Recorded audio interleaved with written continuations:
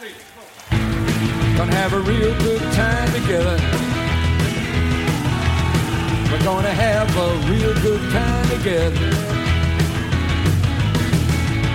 We're gonna laugh and shout together. Have a real good time together.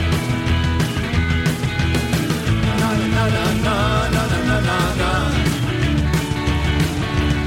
Na na na na na na na na na na. Na na na na na na na na na na. Na na na na na na na na na na.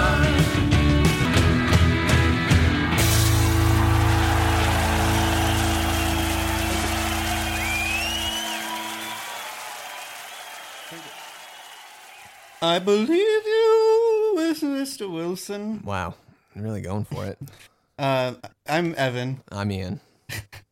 And this is Jokerman Podcast. Classic. Yes, it is. Classic edition. Back Because to the it's basics. just you and me and John Cale. And and Mr. Wilson.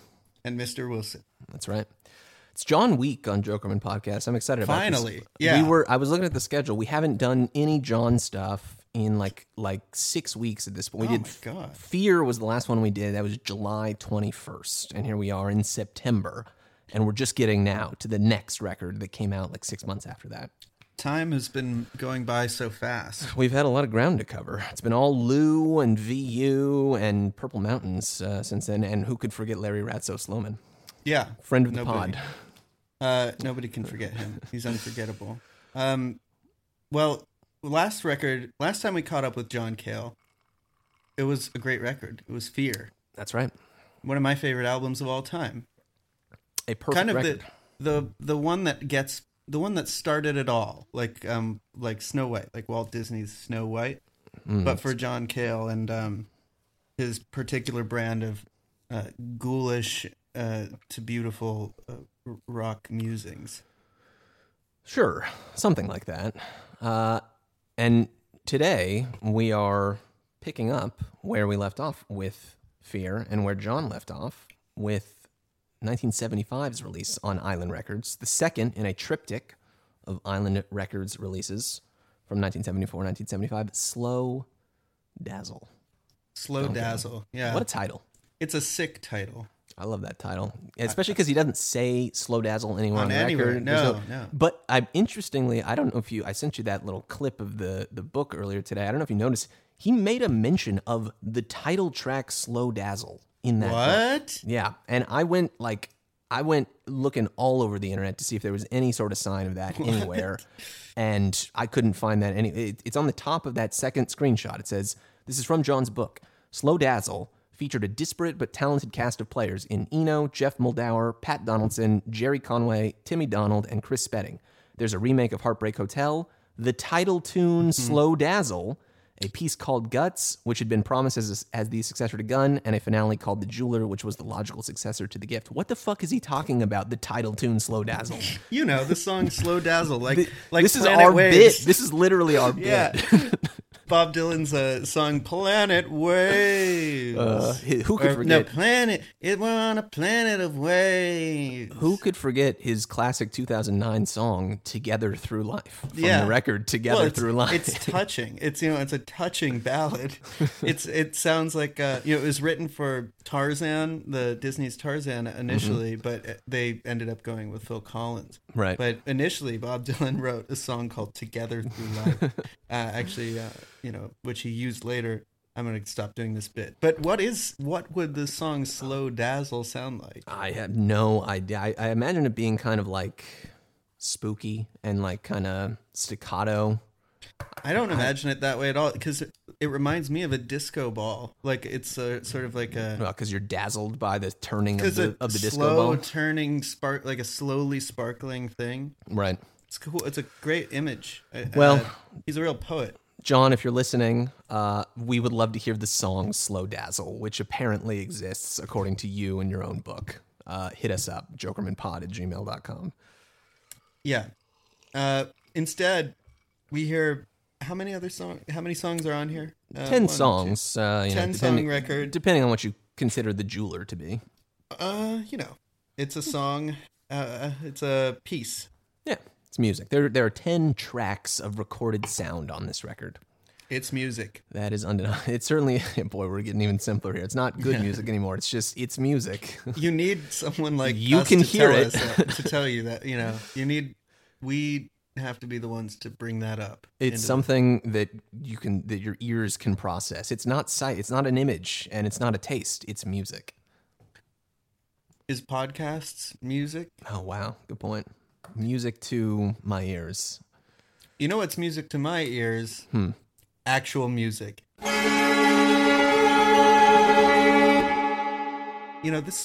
This first song is Wilson. it's about music. It's about music. It's about one of the great musicians, Mr. It's one Wilson. of the great musicians talking about one of the great musicians. I believe you, Mr. Wilson. I believe you anyway.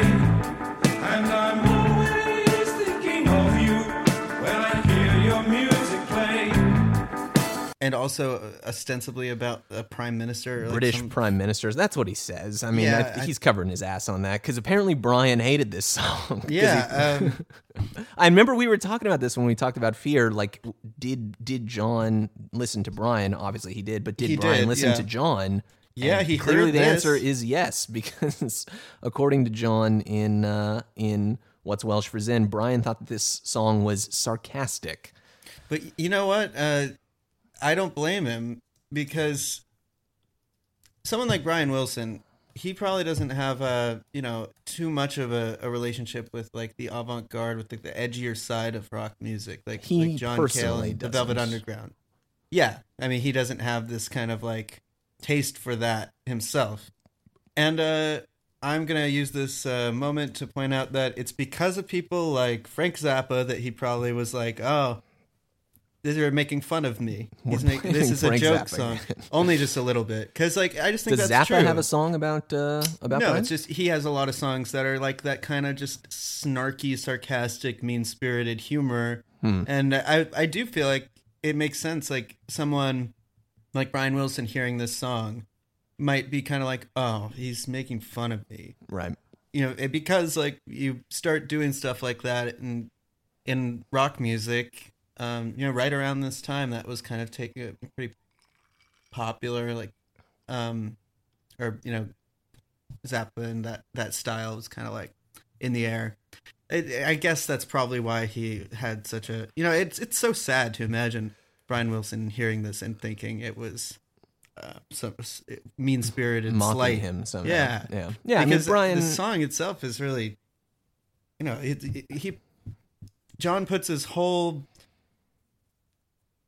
self into this song. Yeah, I thought you were going to say his whole pussy. His whole calosi. Yeah. It's gross. That's way worse. Sorry. Yeah, this song rocks. I mean, he's rocking right off the bat, just like Fear rocked right off the bat, just like Paris rocked right off the bat, and still he's like in a totally different mode. I think right away here. It's all of these records I think have such like a distinct, like instantly recognizable kind of feeling that you get just within the first couple seconds of the first song on the first side, and this one is a totally new one. It's a little sleeker, it's a little sexier than we saw before. According to him, again in Welsh for Zen, this record was where he wanted to start writing like singles, basically. And I think here's where like he, so far in the John and Lou kind of romance that we've talked about, it's been a lot of Lou looking at John and kind of following his lead. I think this is John trying to pull a little Lou into his life here, because he mentions like he always I thought it was so admirable that Lou could basically just sit down at a desk, write a song anytime, any day, and just bang it out like it's a piece of work, like the spreadsheet for, your job. And things weren't like that for John. But this record, I think, is him moving in that direction as far as he can, where it's just a bunch of fucking awesome songs. That is the best way to describe it. It's a bunch of awesome songs. Yeah.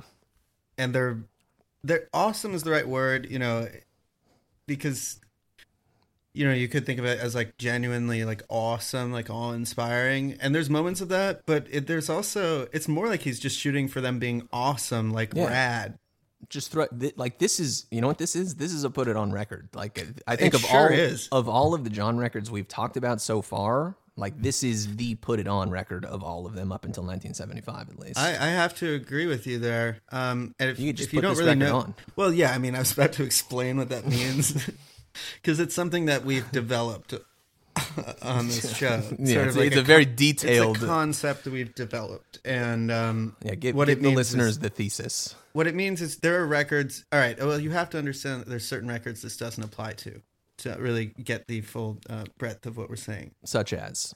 There's records you can't just put on. For example, in John Cale's case, there's a record called Music for a New Society. This is a record you can and you must not put on. Yeah. In mixed company, you can't just put that on. Yeah, the mixed company element is key to the put it on kind of vector. Is like you, because we can put any music on when it's just us listening to music, you know, in our living room alone. But Yeah. like if you're outdoors, you're at the barbecue, you dial up Spotify on the phone, you got your Bluetooth speaker. Are you going to put Music for a New Society on, or are God, you going to no. put Slow Dazzle on? Well, you would have to be antisocial to put on Music for a New Society, as great as it is. But also, there's the aspect of, you know, a put it on record is kind of a record that not only can you just put on, but you don't get tired of doing that, and you can just Right. kind of put it on. You just put it on again. Again, you know? yeah. You get to You the end could of it, you even- put it back on. You could put it back on. Put it back on. There is an aspect of the put it on record ethos where the record almost can't be too meaningful to you Right. at first. It accrues a meaning as like an object that you interact with over a long period of time. Right. It's not just a novel or a book or a film where you have an intense experience with it and you sometimes revisit it, or in the case of something like Music for a New Society, you maybe just, some people might just, or Lulu, for example, Not a put it on. you get record. one time and then you maybe never listen to it again. But there's a relationship that develops even with challenging records where, in your private moments, you'll be putting it on. But this one, I feel like you could just kind of give anybody as a primer for which John Cale record should I listen to, and suggest Slow Dazzle. If you're going to start with one, I think it's probably the Not one a to bad start place with. to start. Even Yeah. more so than Gun. I mean, even more so than Fear. Which Than Fear. has- Yeah, definitely. Because Fear is, I don't need to say Fear is like a better record necessarily. We can get into that more as we Well, get on. we But will it's a get more, into that. it's a more dramatic kind of record, and this is definitely just like, this is that's John Cale's starter pack in many ways, I would say.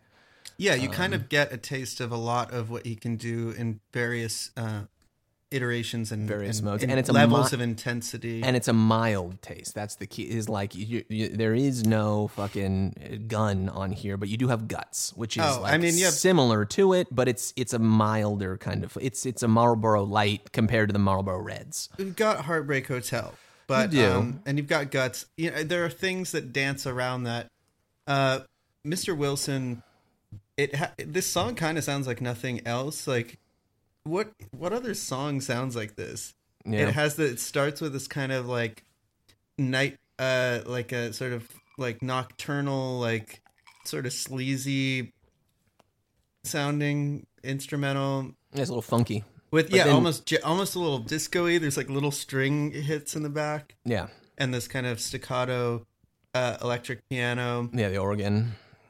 But then it bursts into this really triumphant and personal thing where he says, And you know it's true that waves of love like waterfall are laying everywhere. And when I listen to your music, you're still thousands of miles away.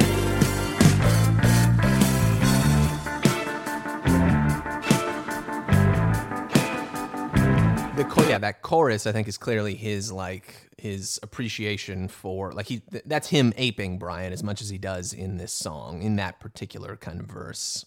what the song kind of has you imagine is John Cale like sitting on his bed, lying down, just kind of listening to like pet sounds and having like a reverie and thinking about, you know, how much he loves Brian. music and Brian's music.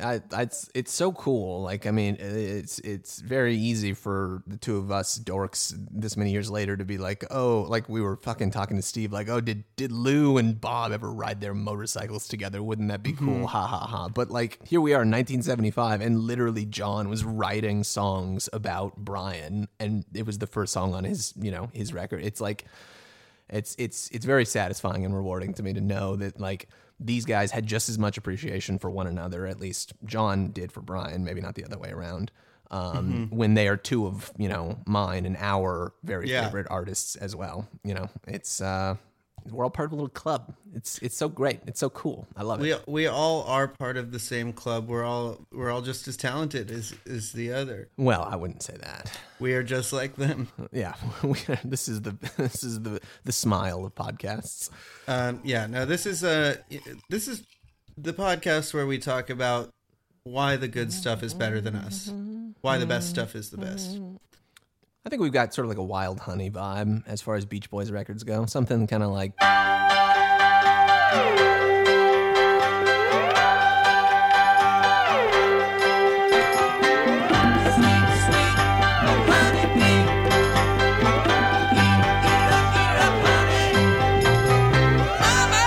Shaggy. Oh, if you and I were a Beach Boys album. Maybe like... Beach Boys Love You. Yeah, we were just talking about. I just listened to Love You after you were posting it the other day. Oh, I just went through it all again. It's that fucking record is amazing. It's like love is a woman. Oh my god! So treat her tenderly tonight. I forgot about Airplane on that record. It's me too. It's just like banger after banger.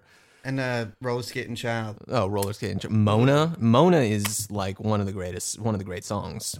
Mona, come to me.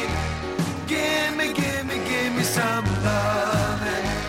Tell me you want it. Listen, my Mona. God, Man, I'll bet he's nice. No. I just want to talk about that. But, you know, that's what John Cale is thinking about, too. I mean, that record came out... 77. So, but yes, the personalities behind such great songs as Roller Skating Child. You know, I really love the way that Mr. Wilson ends with that... California tastes fine. California wine tastes fine.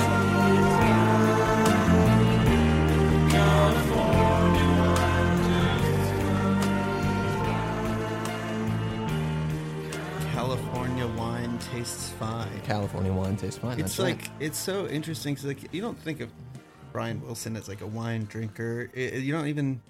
I feel like he's kind of making a poetic connection there of just the idea. There's this idea of California wine, especially at the beginning of its emergence, like that it was kind of not as not taken seriously by the those in the know. Yeah, that's a good point. Yeah, because That this they is the 70s. the this is classicists, before, that they're like this is ridiculous. You're making wine in California, and I think he is maybe doing something here where he's saying like the version of like classical music, rock music, that the combination of it, that the way that classical music ideas are expressed by something like the Beach Boys and Brian Wilson, coming from California, are just as good as, there's something special about that that's worth just as much as the more proper version of it.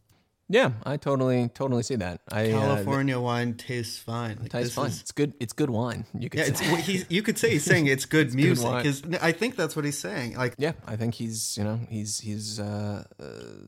holding Brian up right there with all of the other classical composers that he might have studied in his classical education. It brings to mind Brian's description of his own music, Teenage Symphonies to God, which is such an amazing way to describe. That's what Brian described Smile as. That is exactly right. That's what it of was. Course. California Wine Tastes Fine. Yeah. Just a great way to start the record. It's good and vibes. We're it's- having a good time. It's good vibes, but it's also the song has like a weight to it that feels, it feels kind of grand and important, and also not without a little bit of menace. It has there's a lot of depth, a lot of character to this California Wine. That's right.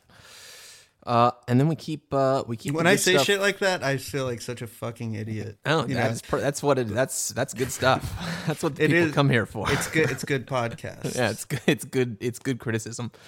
Then we keep the good stuff. We get the good stuff keeps coming our way, taking it all away. Taking it all away.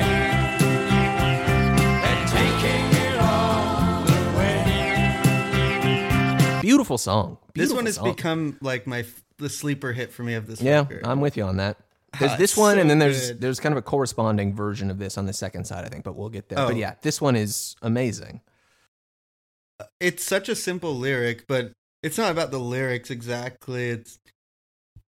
It's like a breakup song, I guess, but it's Yeah, well, I guess it is important to contextualize. Like in this moment in time, 75, John, his marriage was falling apart, which is spelled out explicitly on a certain song on this record, in the very first line. And so I think a lot of these songs are, when he is writing, these kind of vaguer songs that aren't as clearly explicated, like Mr. Wilson or fucking Ski Patrol. I think Ski Patrol is very straightforward. that's what I'm saying. We understand that it's about a ski patrol, It's but a about song ski like this patrol, yeah. is, I think he's writing about himself here, and he's a little kind of embarrassed or mawkish about doing it, and so there's this kind of, oh, you sentimental fool, love those broken veins, they made you so afraid of that wishful wishing well. He's being a little, Broken Veins. yeah. This is I have the thought that it's maybe about drugs. Well, his wife, his marriage was falling apart to his wife because she was a drug addict. So I think it's all tied up together. This is like Junkie Girl Something by from 11 Tracks of Whack, right. Walter Becker. This song just really is all about how it sounds, though. Like the music of it, just that first.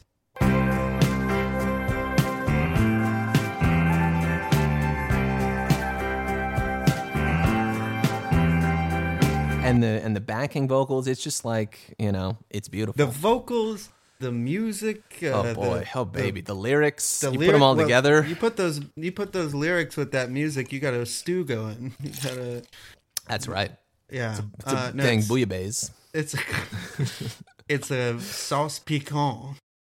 This is a really good song. I love it. And it's 2:59. It's important to It's know. a Mr. single. Wilson, 3:18, taking it all the way, 2:59. Like, we are getting in and we are getting out, which I think is an important element of a Put It On record, is it doesn't overstay its welcome.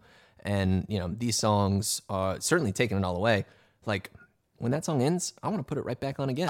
I have been. It's a doing Put It On that. song. It's not a Put It Yeah, On record. it's- It's a Put It On song. I want to take it all back. I want to bring it back. That's right. It's just really catchy, and both of these, Mr. Wilson and Taking It All Away, they're catchy songs in a way that feels pretty novel. Like, I don't really think of any other. They have a very sort of special feel. Right. Yeah. I mean, I kind of what I love so much about those two songs and really this record in general is how unremarkable a lot of it sounds, especially coming on the heels of something like Paris and Fear, which are, Paris is, this, pockets, talk about teenage symphonies to God. And then Fear is this just like murderous, bloody, black and white Teenage noir symphonies record. to the fucking abyss. Yeah, exactly. And this is just like, he's just playing rock music in 1975. And like, you think about the other records that came out this year, you got Metal Machine music, you've got like Low from Bowie, you've got Blood, obviously from Bob, these like huge, enormous kind of like Titanic albums. And this is so just like chill.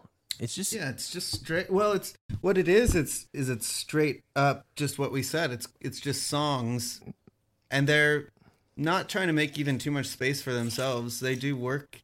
They're songs to fill up a record, and sometimes that's actually just really exciting from an artist who you don't necessarily feel is it shows a level of confidence, really. Yeah, and John is such a, obviously a brilliant musician and a brilliant lyricist and a really serious, legitimate, like, artist with a capital A type of personality. And so it's kind of refreshing to get him, like, I feel like he's just kind of like kicking back and hanging out for the most part on this record. And he was having a good time with his band. This is when he started touring again for the first time since the Velvets, basically.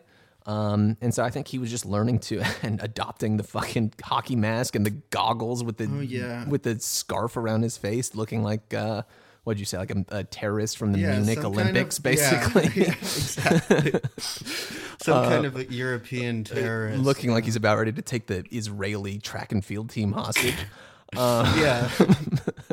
Speaking of rock and roll and well, if we want to dwell on that for a second, the hockey mask thing, like he's doing these kinds of like almost get-ups, he's full on get-ups. And I feel like that kind of has something to do with how he maybe conceives of this, of rock music, and doing more of a commercial thing as like, why is he wearing like armor doing it? Like, who else does that was Kanye, the mask and all these like, these masks that he would wear, like, all over, like, obscuring his face. Like, they're doing it for different reasons. I don't know what the reasons are exactly, but like, while performing, to wear a mask like that. I mean, John spells it out in the book. He says just very explicitly, I was shy. Exactly. That's what he says. Yeah. Like, I hadn't toured in a long time. I was shy. I was worried about getting up on stage and doing this in front of people. So I had to do some sort of fucking screen between me and the audience. And it just became this really Baroque, freaky thing that became this like signature element of his live performance at this moment in time. We can all relate to that, though. I know all of us myself, live performers. Well, when I was a kid, I just like, if I ever felt like nervous, I just like, I was scared, self-conscious and shy. When I was, like 9-10 years old, I used to think to myself, wouldn't it be great if I could just be Spawn, or, I could look like Spawn. Cool. Wouldn't that be nice? I would have, nobody could ever say, wouldn't boo it be about nice me if I was Spawn?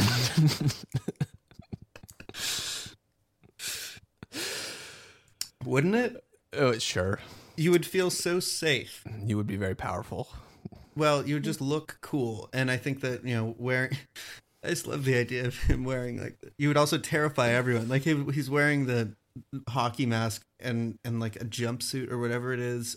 Looks like he's literally about to kill you. I mean, he looks like Michael Myers. Like, I think he looks like or Jason from Friday the 13th. Or is it Jason? Yeah, no, Michael Myers is the one with the mask. He's got the jumpsuit, but it's kind of a combo of all those, and it's sort of it's just great to imagine that he's like, I'm shy. I'm shy. He's I'm shy. He's a small bean from Wales. Yeah.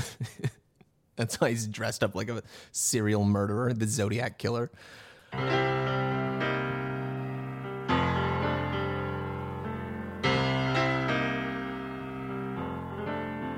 Yeah. Dirty ass rock and roll.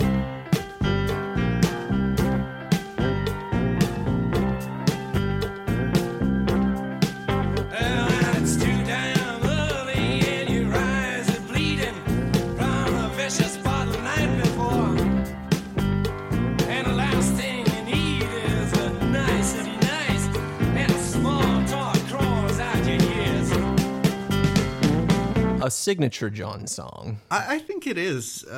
Definitely. I think there's a couple of those on this. But this one, I think, more than anything, captures a certain kind of quintessential John Cale humor. The way it sounds is so funny. Like, the song is laugh out loud. It does not sound funny. like dirty ass rock and roll. No, at least not at the beginning. The fucking piano, like show tune piano intro. It sounds like Randy Newman. Yeah, exactly. It sounds like Mama Told Me Not to Come or something, It just makes you feel just like an undercover Sigmund Freud.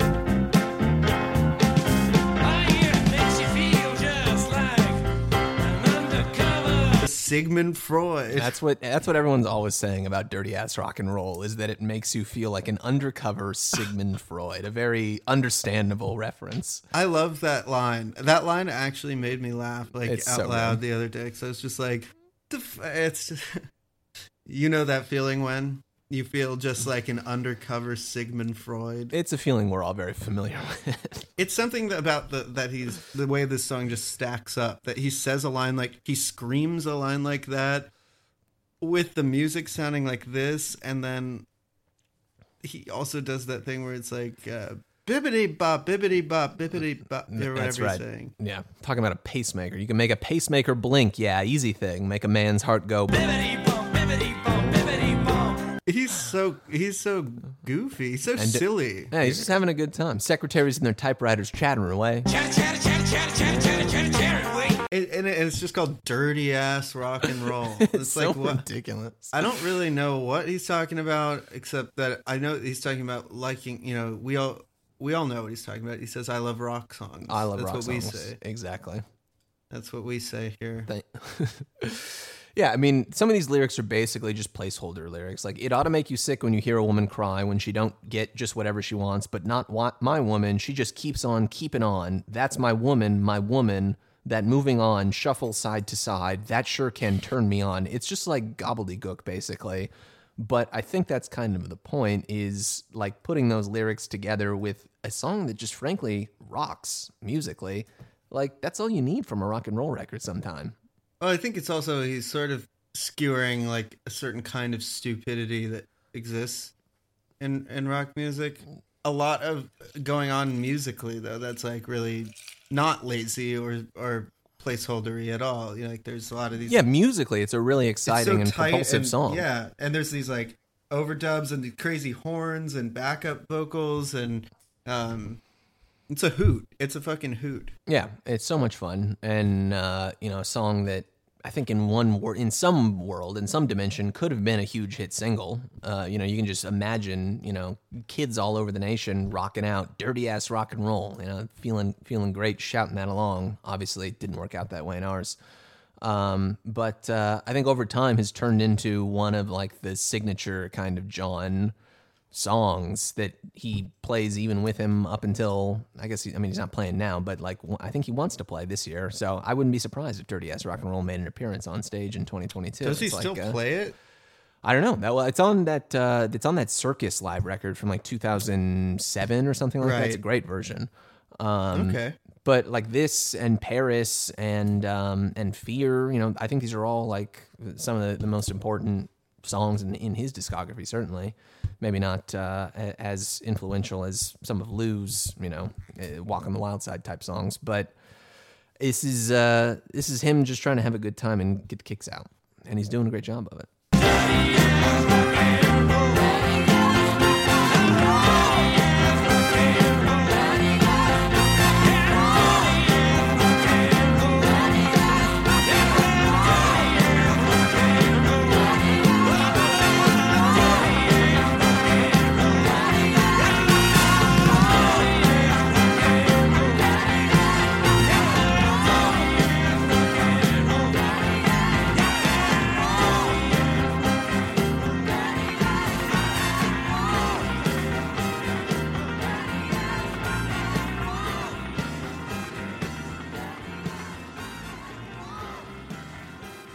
Facts. Yeah.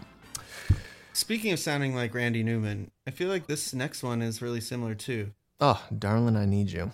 It's a really piano kind of driven record, and that's a good point. I hadn't thought about that until you're bringing that up. But yeah, a lot of these songs are just riding on the piano riff.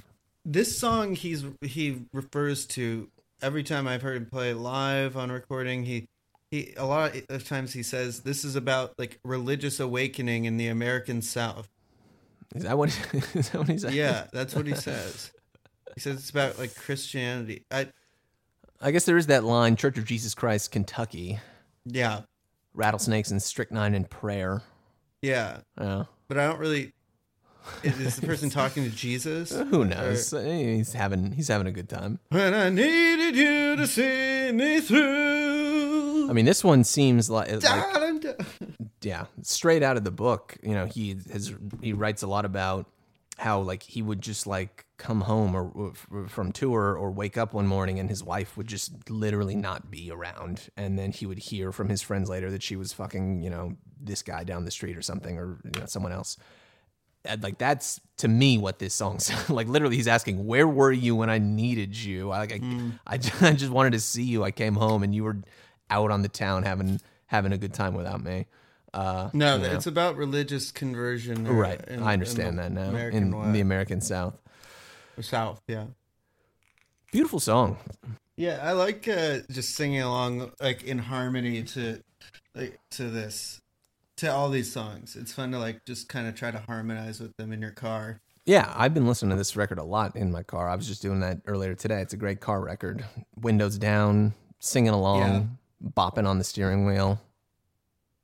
It doesn't ask too much of you. Like this is a nice corrective, I think, to a lot of the records we've talked about recently, which you know, are very intense kinds of experiences and are fantastic albums, obviously, but like they kind of take a lot out of you to listen to them and talk to them or talk about them.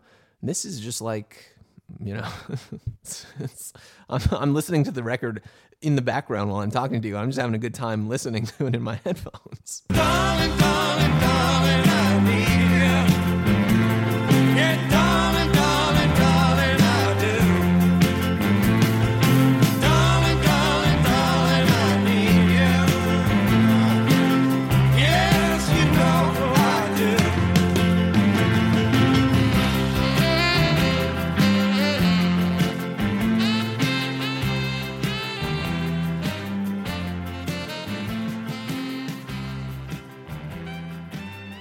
Where were you? It's 105 degrees down I there, don't isn't want it? you to use a lot of video from this because I am just flop sweating.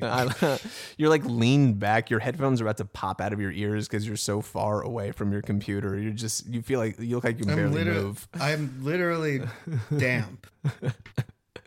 So let me don't post a lot of video of it. Just let me not think about video. Don't think about it. I mean, I just not because it makes this harder. I have to put all my energy on roll a roll. You're slaving away over a hot MacBook.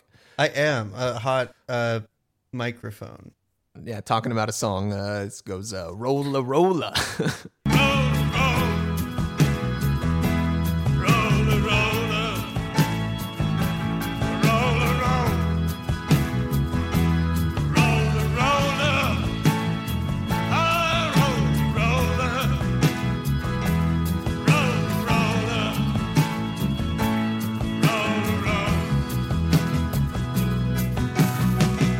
This is kind of like our catalog, you know, like our podcasts are like our musical catalog, you know, it's our do you know what I'm referring to?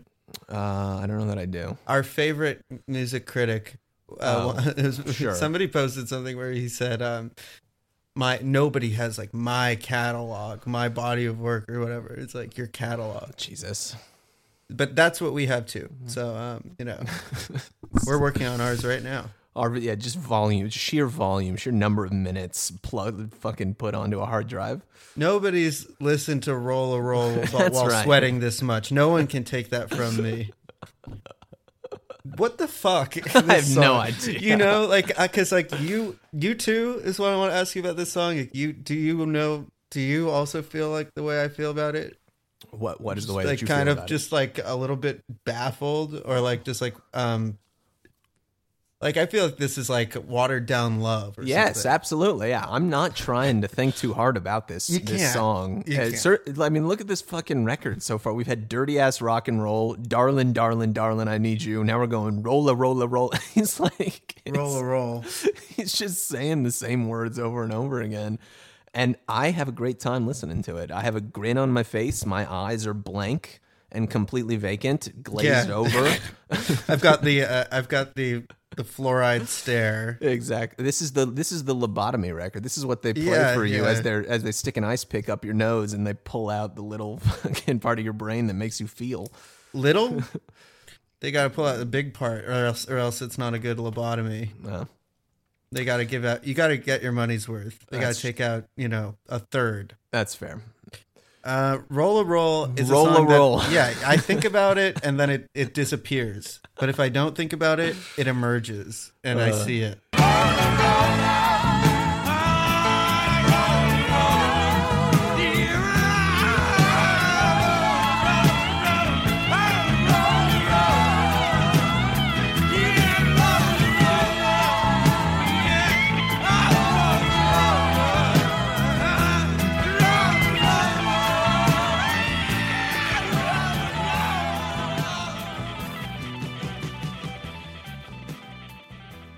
Heartbreak Hotel is next, right? It is next, but we're flipping the sides of the record. Does make sense. The To cover. talk about the cover. What's going on with this cover? Oh, well, he looks cool. I He don't looks know. cool. It looks awesome. I don't know what he's like up to here. Like, is he in all black, like patent leather? Is that what's going on? Yeah. Like a leather jacket, and then he's got the sunglasses and I don't know what bright you're confused lights. about because there's not a lot here except that he's wearing patent leather and has Right. sunglasses. I don't know. It's just there's always been something sort of mysterious and vaguely unsettling about Well, the way this record can- looks, and the tight like the where it says Slow John Dazzle. Cale and Slow Dazzle in that kind of like military Industrial looking. font. Yeah, it's like- exactly. Like well, stenciled on with spray paint kind of It's the font. stenciled look, which I mean, I don't want to toot my own horn here too much, but I just feel like there's a certain aesthetic sensibility that the band that I was in, it was tapped into. That You had roll mindset. yeah, I don't know. We were dressing like that. Like we were also had like weird sunglasses, like, and would just buy clothes that looked kind of. Everything was dark, and we had like stupid songs. But then there would be like I don't know. It was the kind of thing where we'd wear like a like captain's hat on stage sometimes, or Like a ship cat, like that sounds like 2008, like Williamsburg, hipstamatic kind of filter. yeah, but then shit. someone else is wearing like a Slurpee hat from the gas station. Okay. I don't know. It's just the lobotomized stuff. lobotomy So- rock. You wouldn't get it. You wouldn't understand. Okay, You have to have a lobotomy. you had to be at a Dub Thompson show in 2013 with a pocket full of empty Whippet canisters. Yeah.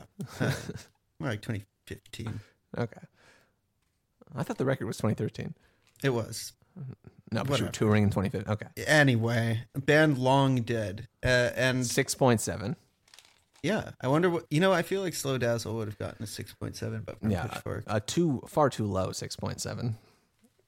Actually, it's the best score you can get. Okay.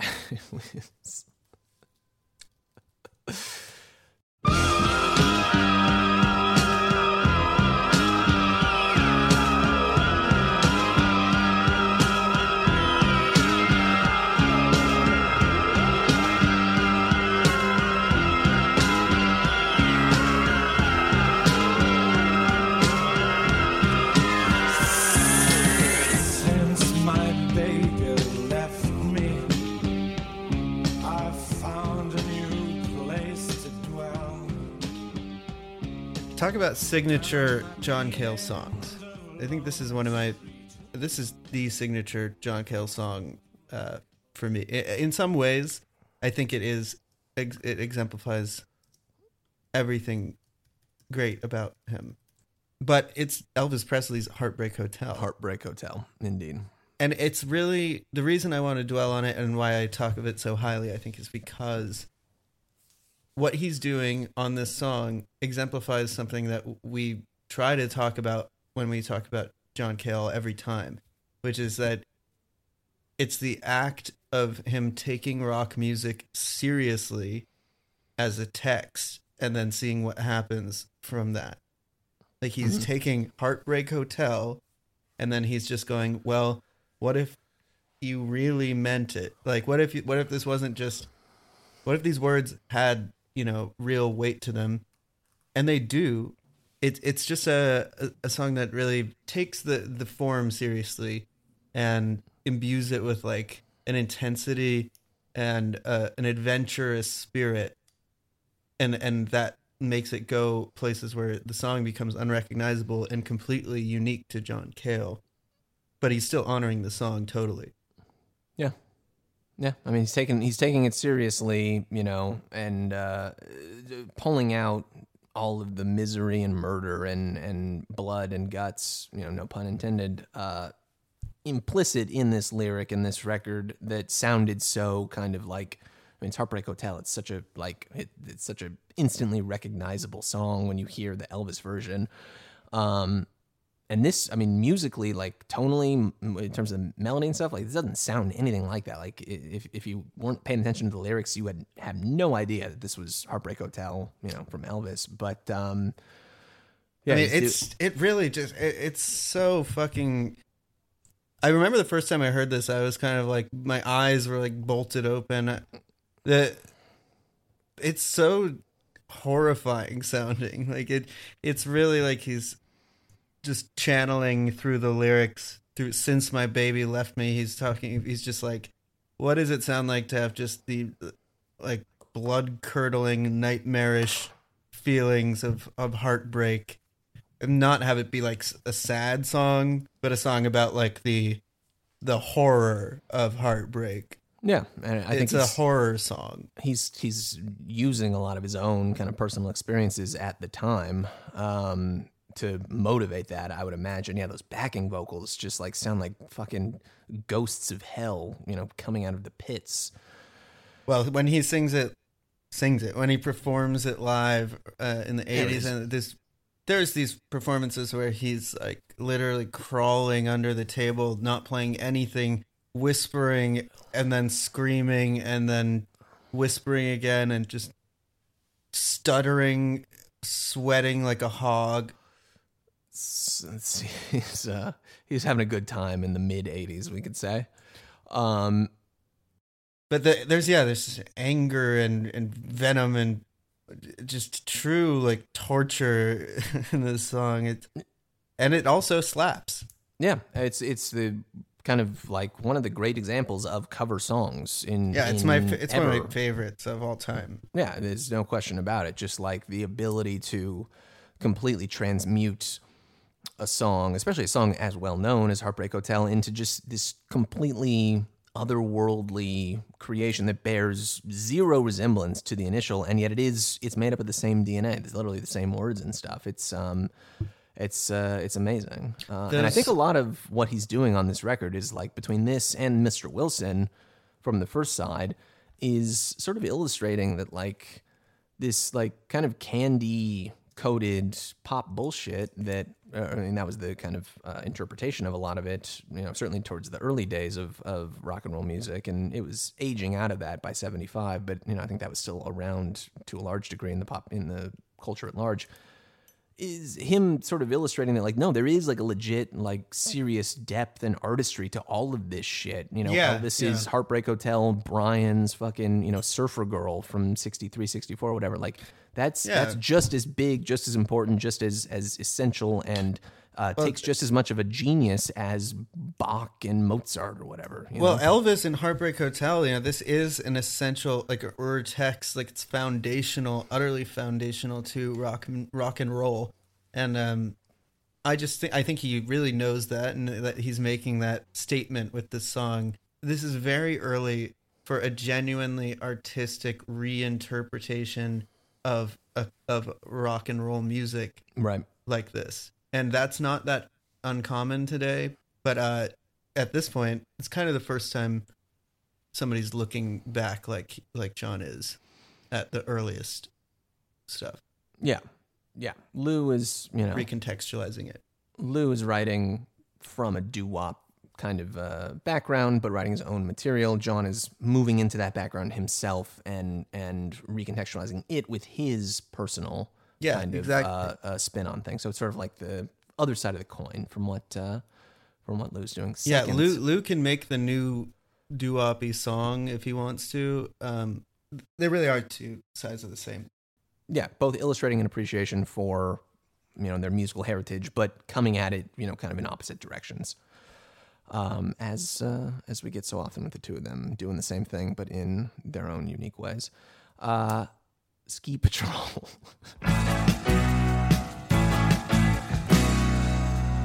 Here comes the ski patrol. Whoa, it comes but once a year. On down the mountainside, and make sure that we're alright. Make sure that we're alright. Sure that we're alright. Sure that we're alright, alright. When the heavy snow falls. This is a song about ski patrol. It's a song about a ski patrol. I love The way this that fucking first- song. Da, da, da, da, da. It sounds like a TV Yeah, it theme does. song. You just It like, might as well be. The credits are rolling. You're getting like freeze frames of these big, goofy, blonde fucking oafs from Kansas grinning at the screen. Wearing just like like the fresh powder spraying into the air. It's the Baywatch credits, but they're in on a ski uniforms. Yeah, they're in like big neon or like bright red ski outfits, and they're like helping each other up, and it's like a freeze frame, or it's very like 80s. And they've got there's a cat in But the it's tree, not- and they're trying yeah. to get it out, or they're sipping hot chocolate in the lodge, and there's kind of the sexy one, and she's like kind of winking at the camera, a little bit of Definitely. little bit of that action. It's Yeah. this song's so stupid.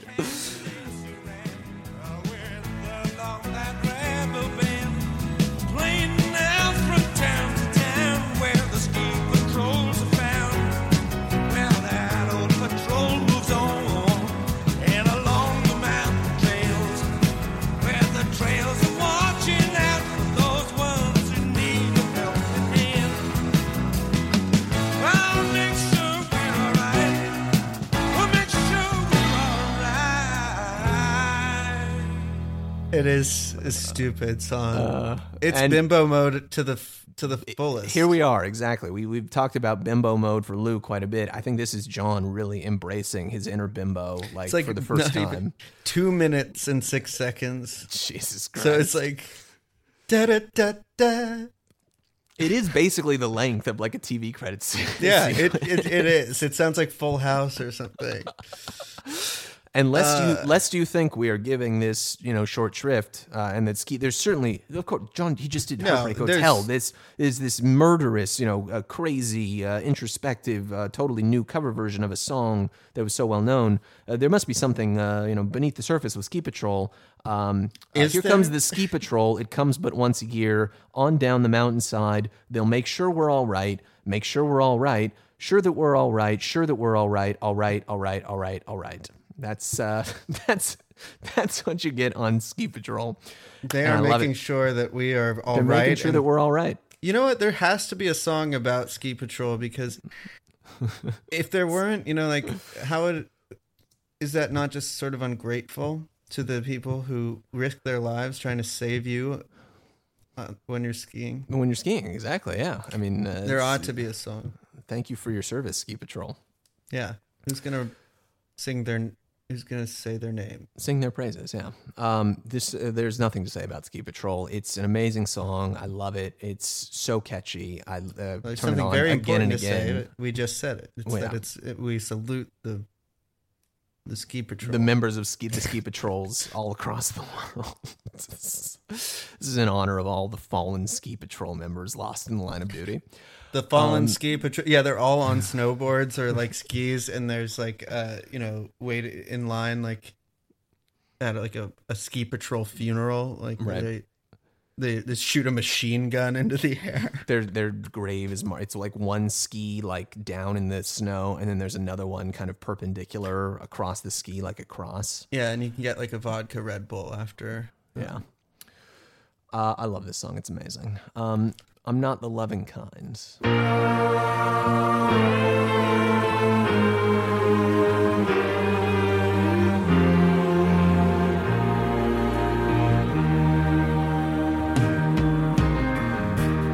When my lady passes me by, I lose the love I thought I had in mind.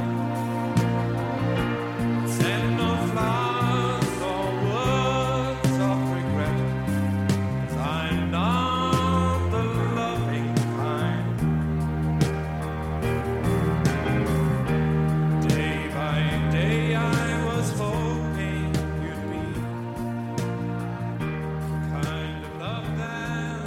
maybe my second favorite song. Exactly. Yeah, on this was the record. one. Yeah, this is the flip side to Taking It All Away.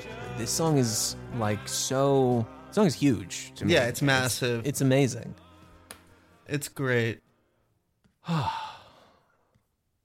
It's great. He just like every now and then on this record, and this is the great example on the second side, and Taking It All Away is the great example on the first side. He just switches into this like, honest, like kind of Parasy mode musically, at least, where you really get, or like Big White Cloud mode, where he's really kind of going for this cinematic, epic kind of sound.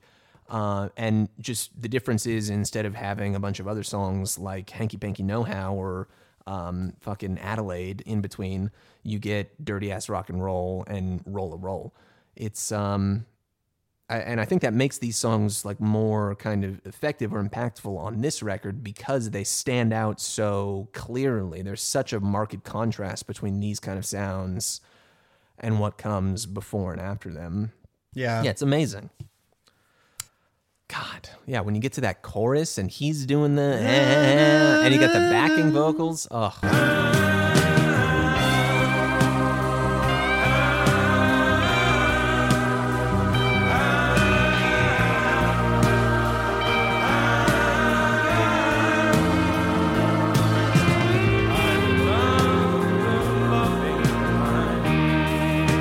It's a simple song, but it's got it. It's got the goods. He's being kind of distant lyrically here. What does I'm not the loving kind mean? Is that a good thing? Is that a bad thing? Is that something he's changed into? It's not I think exactly... it sounds like it's unclear to me whether or not. I mean, it sounds like she's leaving him, and then he is also kind of realizing like I lost the love I had for you, but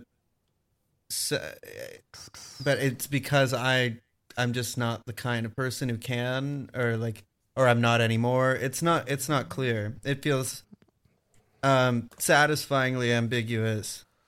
Yeah, there's a degree of like vagueness in the lyric for a couple of these, for this song and for Taking It All Away. I think reflects where he was probably at the moment in time, where he was in the midst of his marriage falling apart. He had moved from California back to England, and he was kind of having a bad vibe situation there, and it just like he is sort of lost and didn't know exactly how to feel about everything, and that kind of comes out in the lyric, and it gives it a lot of, it's something that you can work at over time. I think it's really satisfying that way. And again, like pairing these kind of songs with Ski Patrol and Roll a Roll, it's like that rocks. That fucking is so cool. This song, I actually had the feeling for a long time of like, I didn't believe this song. Like I kind of for a minute when I first heard it was like, is it really that good? Like, could it be just like this good of a song? Like, it feels illegal that a song should just be like this, just like this emotional and just like easy to listen to and just like cathartic instantly. Like the instant catharsis of this song felt like cheating. But now I just realize it's just John Cale. good. It's just good. He doesn't need to cheat.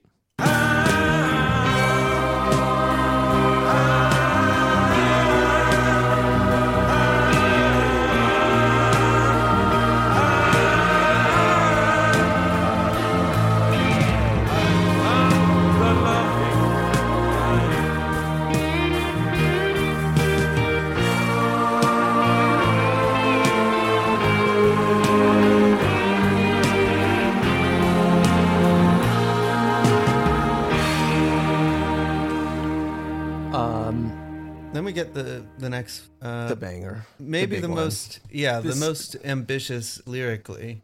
Ugh, In it's some ways. yeah, and yet at the same time, so easy to listen to. 3.5 minutes in and out, just anthemic fucking guitar rock. Yeah. This song.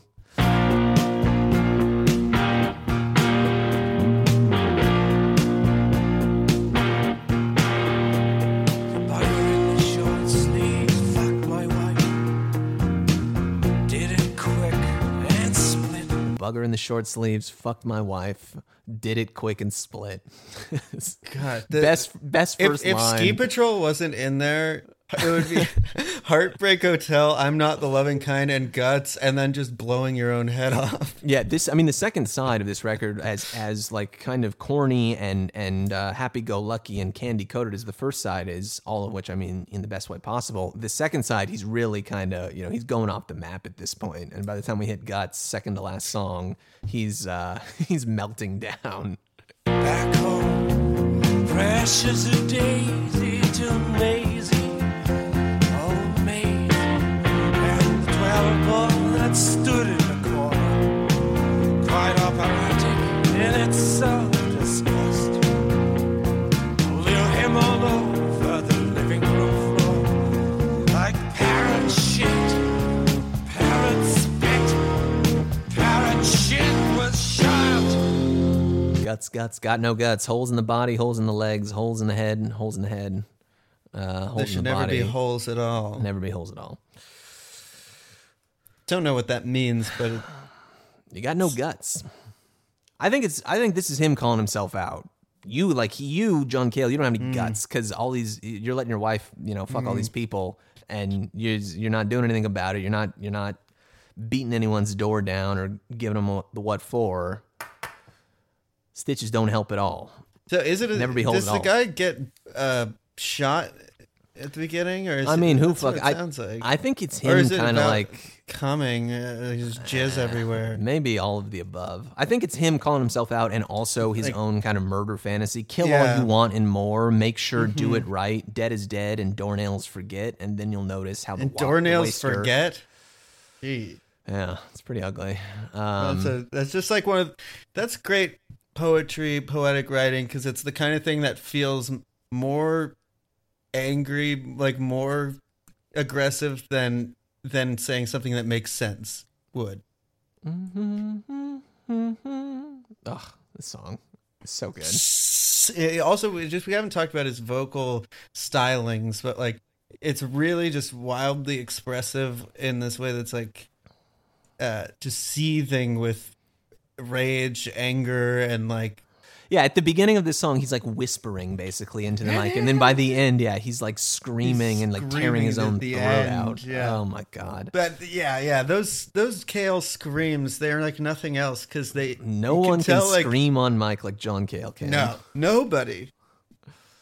He is so like bravely just down to like venture into just pure bloody incoherence. Like he's just kind of like he's like Gigi Allen, but like he doesn't have to actually put shit on his he doesn't physical need to body. eat shit on his. He just on his- or bleed everywhere. He's just like willing to debase his own voice for art. Just to debase himself like with these performances that truly leave it all on the floor. That's right. You get everything that you get on Gun, I think, on Guts. Yeah, and, by the end, But, yeah. but whereas Gun is this like epic 8.5 minute long like odyssey that ends in this like squelching, a wall of, jizz. This is just like Much more It's- personal this time. I mean, it's more Gun personal. is not a personal song in the same way that Guts is. that Guts is. It's more that personal, shows a and real it's also more of a pop song, just like all the other songs in this record. It's 3.5 minutes long. That guitar riff is just fucking huge. Like, Yeah. like that sounds just like one of the biggest riffs imaginable. Like I can only imagine hearing that live and just like losing my shit. And here it is. It's on a song about getting cucked. Yeah, you'd think that that it would be. It sounds at home on like a Springsteen type of. Yeah, exactly. It's like Springsteen type beat, but he's going further. Like I don't know, he does the thing that I want everyone in rock music to do, really, or to be able to do sometimes, which is like going so far with the. Just kind of recognizing that rock music is very like elevated emotionally. If you think about silence versus rock music happening, I feel like you have to have some time away from it to really appreciate the magnitude and like the power of what a rock band sounds like, what electric guitar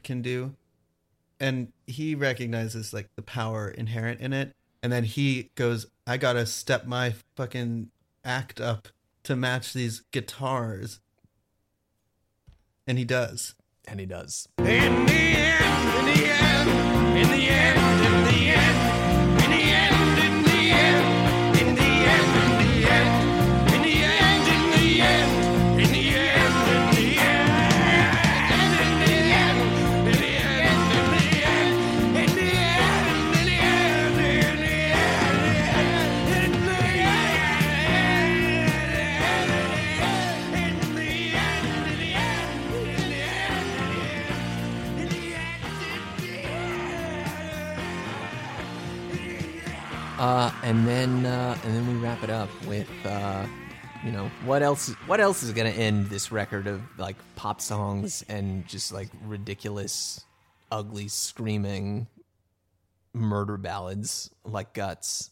That's right. It's a spoken word piece that doesn't even have the rhythmic kind of boogie of The Gift. It's like basically just him talking over like the faintest kind of synthesizer about a man with a pussy in his face.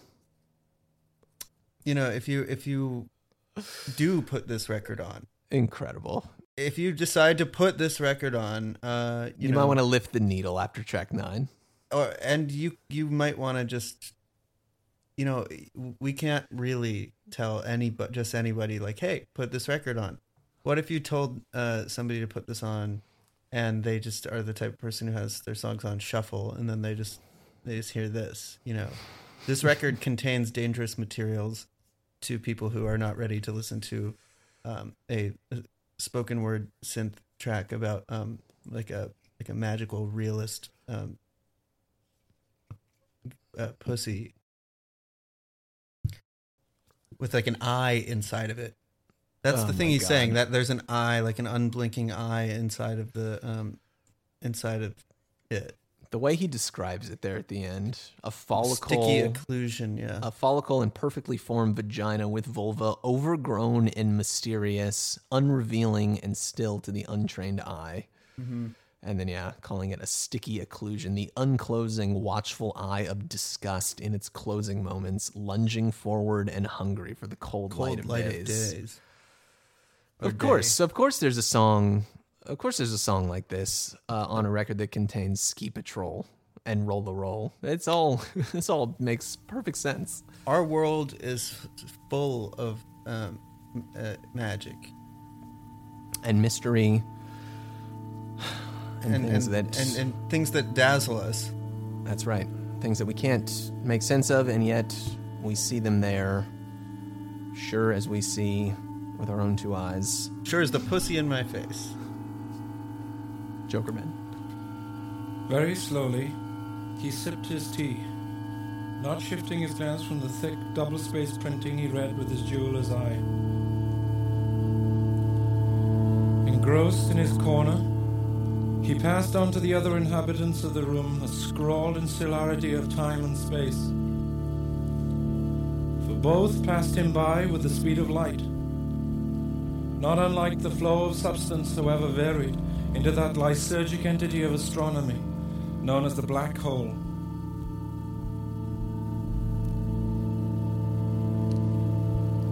He was hardly ugly for his time, and conversation was certainly not lost on him. Drastic measures were called for, and as in antiquity, the lonely man was blessed with wisdom to the point of desperation. But there in his corner, developing around him like a sun, was a climate of such rare beauty that sight and sound could no longer be considered sufficient food for the senses. And he had begun to notice, as his hearing failed, that mind and matter were in no way connected to one another, as if, in fact, the one could not propose and prove its erotic existence in terms of the other.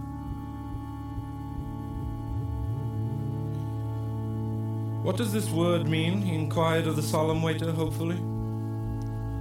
Nothing for dessert, sir, came the reply. Perhaps a cocktail, demitasse, or a herbal essence. It helps the breathing, you know, sometimes. The bill, if you don't mind. Quickly, he shot back.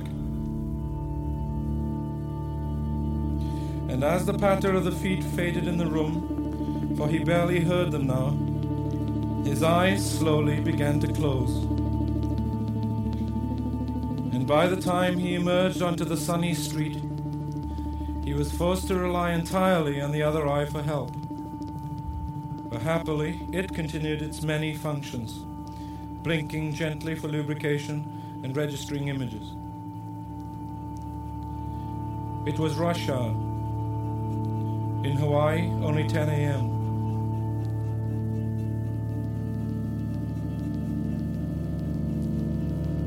So, turning into his street, he stopped at the drugstore and bought an eye patch that soon covered the reluctant eye. Climbing the stairs, he pondered what to do next.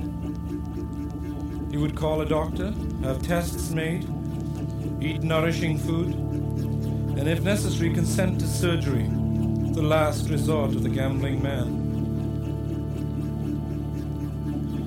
And at 1 a.m., he awoke from a dream, and after fumbling his way in the obsolescent light of his room, he peered into the rusty veins of his mirror and lifted away the patch. What he saw astonished him. Where once was tremulous tissue and membrane, was now a follicle and perfectly formed vagina with vulva, overgrown and mysterious, unrevealing and still to the untrained eye. But in the deep, dark recesses of that sticky occlusion lay the unclosing, watchful eye of disgust in its closing moments, lunging forward and hungry for the cold light of day.